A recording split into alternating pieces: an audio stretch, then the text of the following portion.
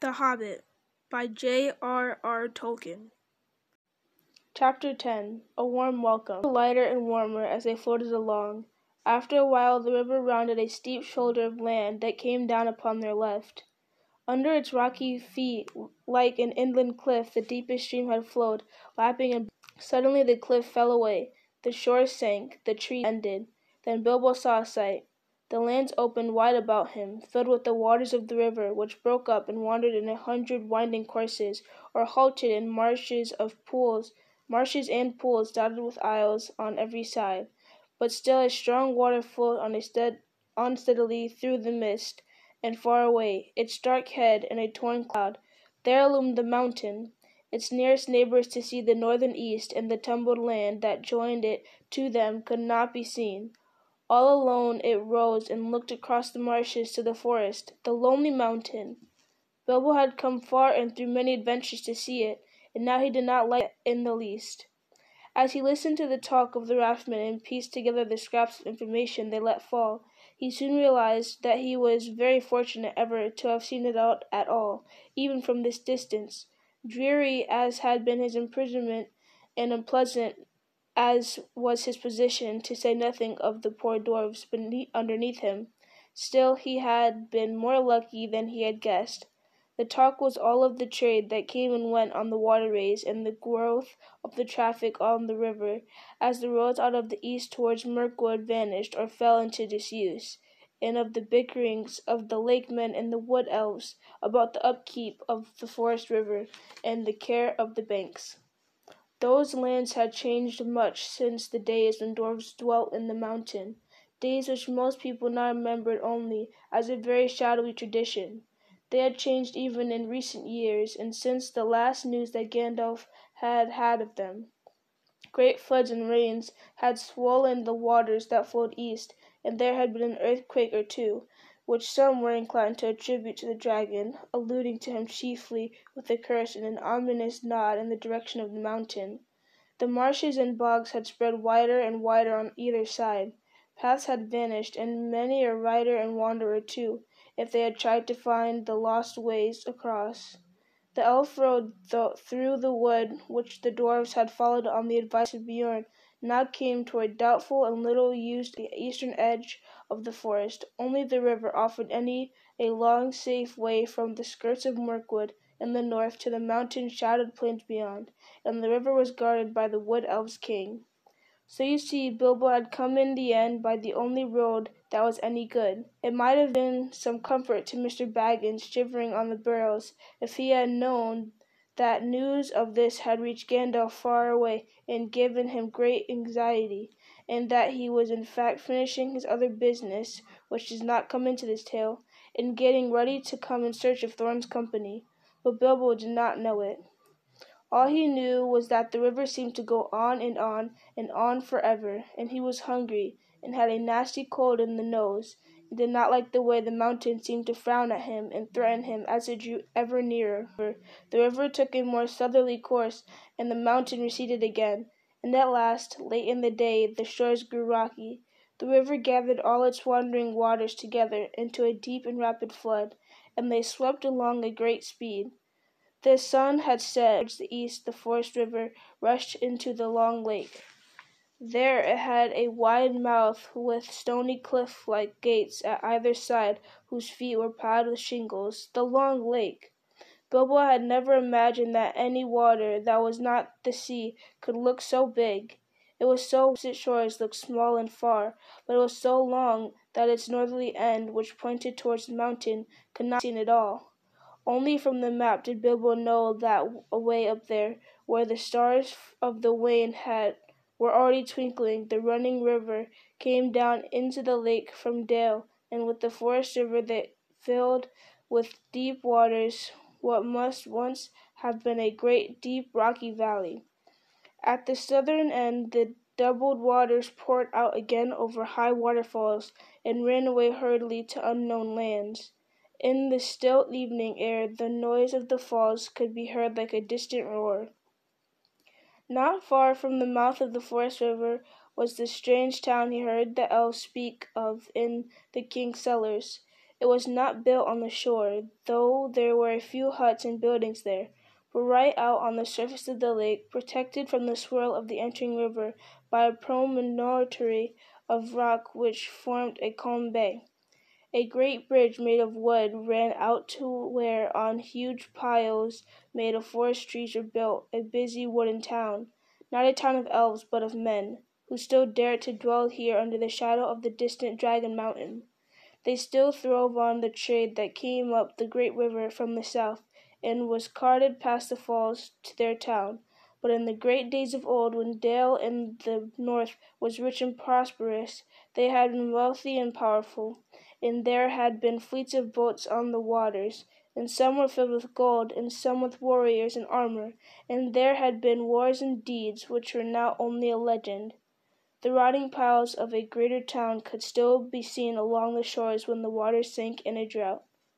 But men remembered little of all that, though some still sang old songs of the dwarf kings of the mountain, Thor and Thrain, of the race of Durin, and of the coming of the dragon, and the fall of the lords of Dale. Some sang too that Thor and Thrain would come back one day, and gold would flow in rivers through the mountain gates, and all that land would be filled with a new song and new laughter. But this pleasant legend did not much affect their daily business. As soon as the raft of barrels came in sight, boats rowed out from the piles of the town, and voices hailed the raft steerers.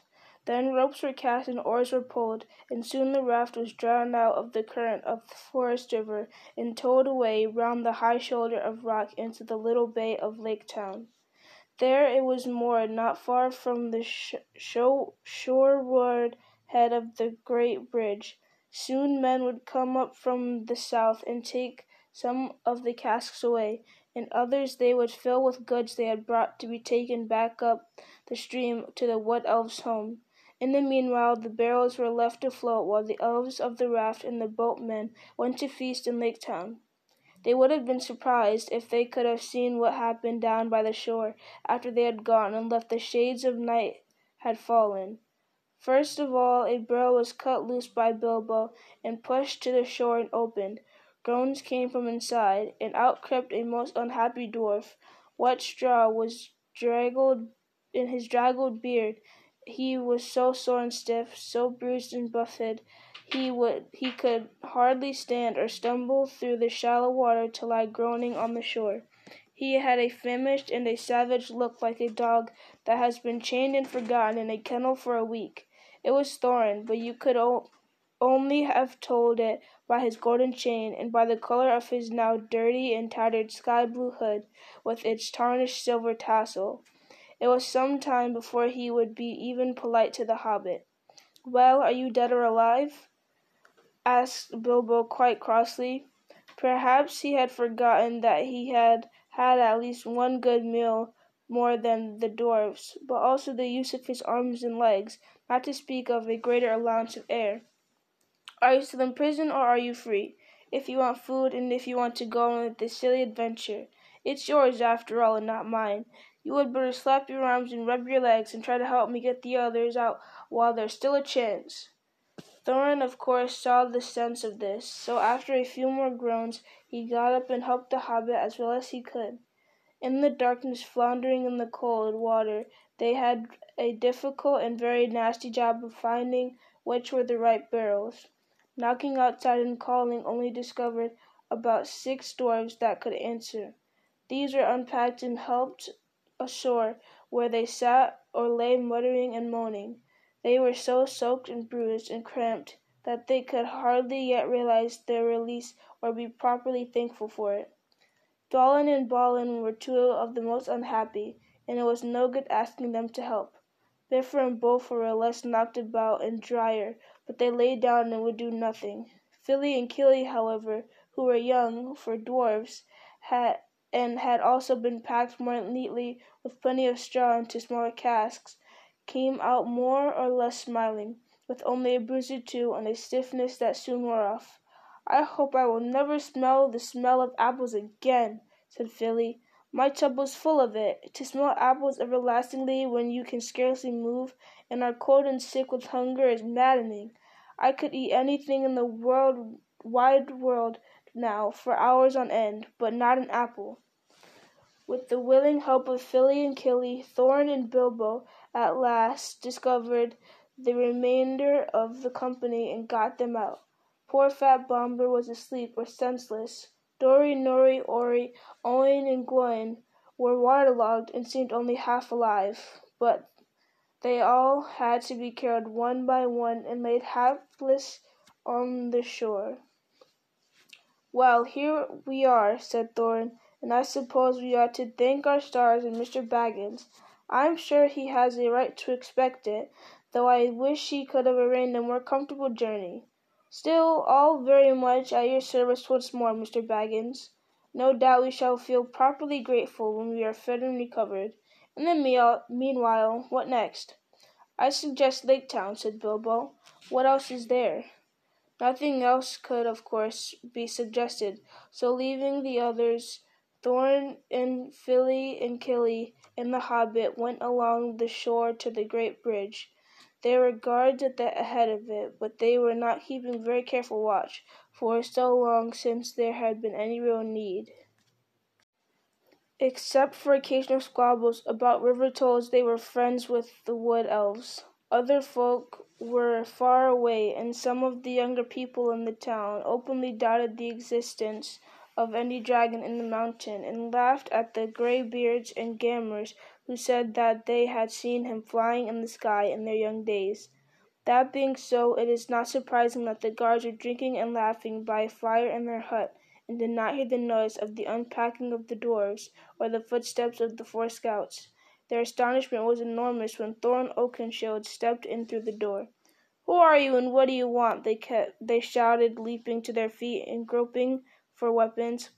"Thorn, son of Thrain, son of Thor King under the mountain," said the dwarf in a loud voice, and he looked it, in spite of his torn clothes and jagged hood. The gold gleamed on his neck and waist. His eyes were dark and deep. "I have come back. I wish to see the master of your town." Then there was a tremendous excitement. Some of the more foolish ran out of the hut as if they expected the mountain to go golden in the night, and all the waters of the lake turn yellow right away. The captain of the guard came forward.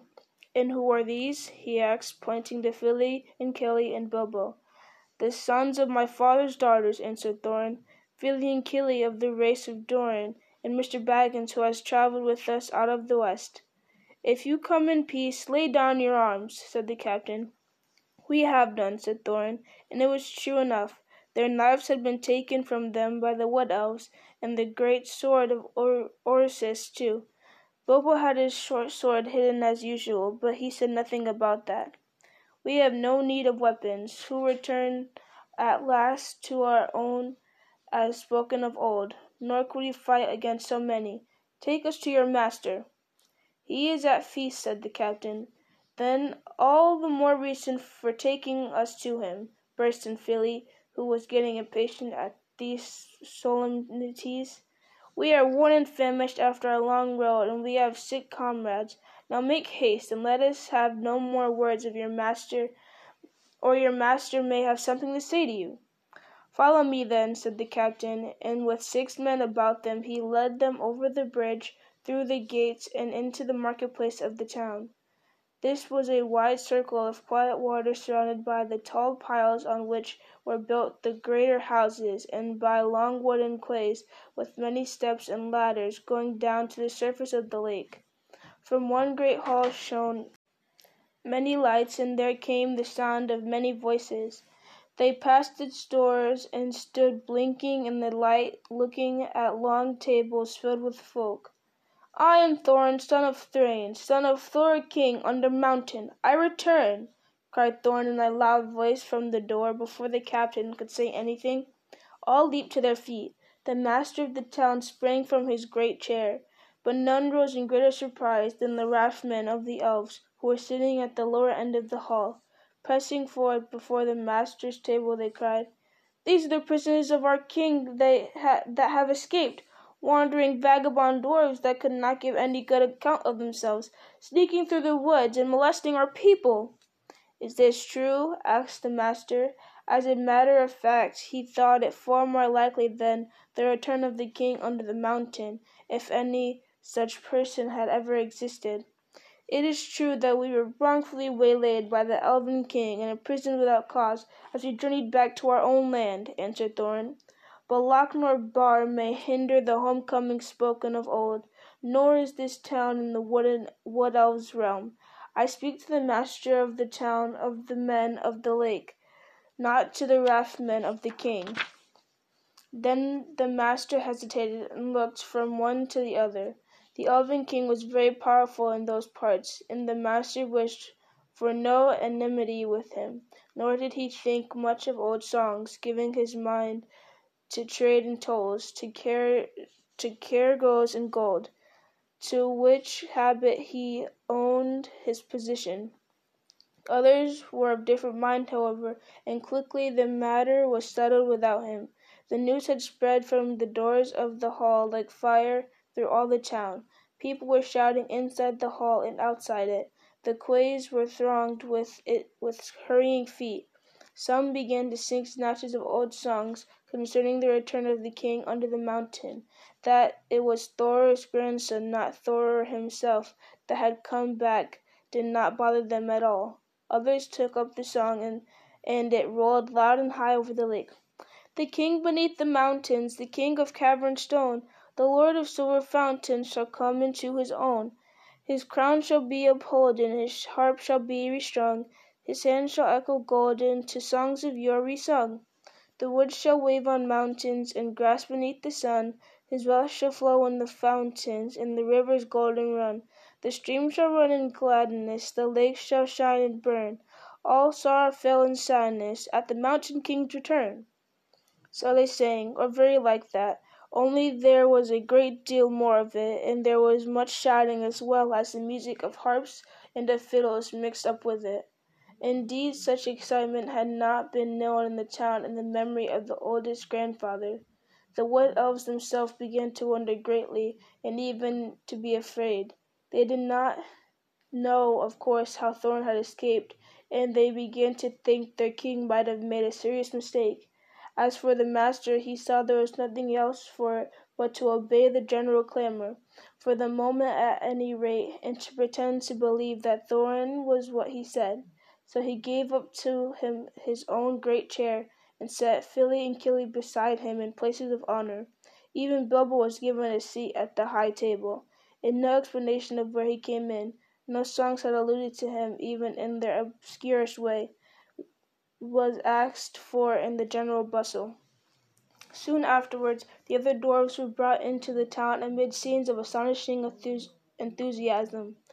They were all doctored and fed and housed and pampered in the most delightful and satisfactory fashion.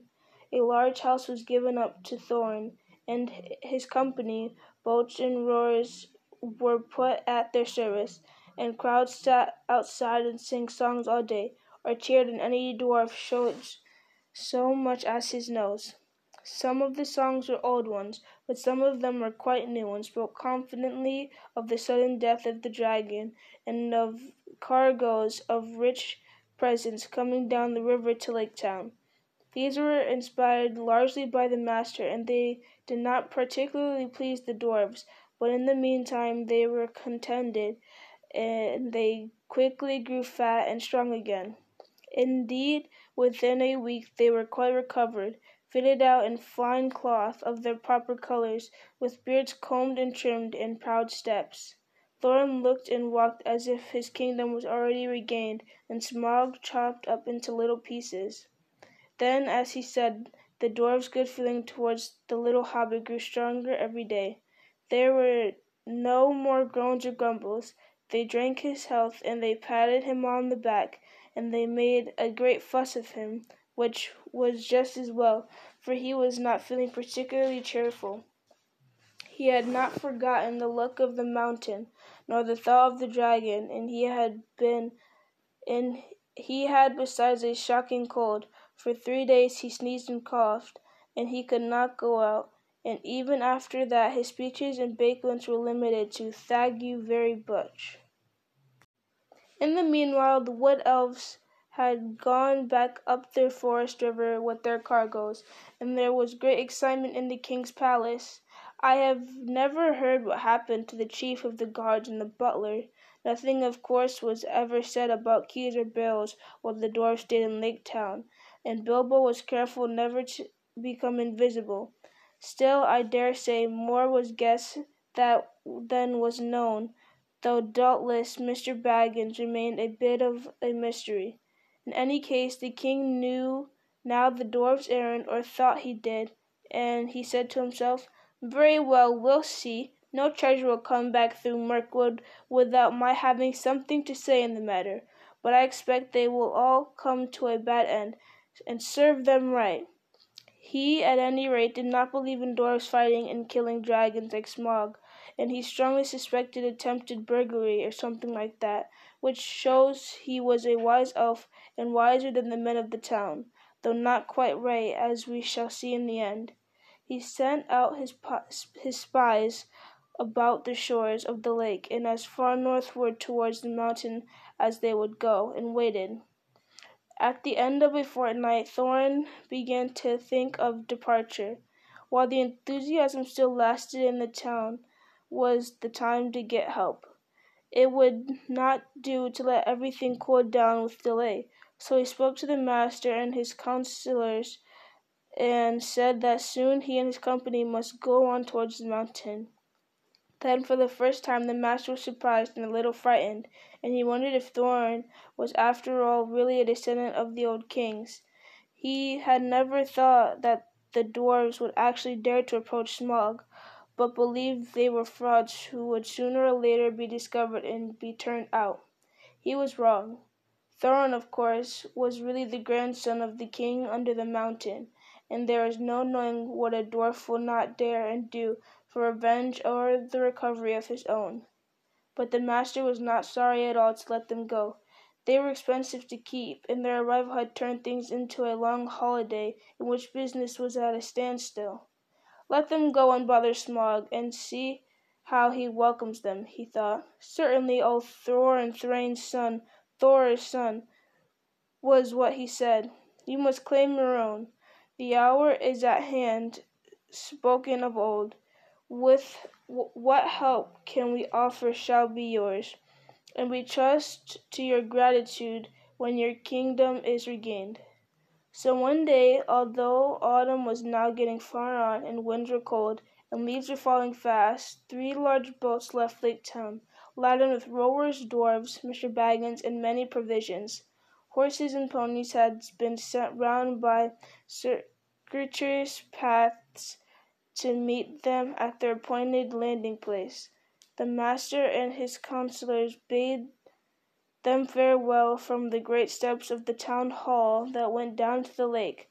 People sang on the quays and out of windows. The white oars dipped and splashed, and off they went north up the lake on the last stage of their long journey. The only person thoroughly unhappy was Bilbo.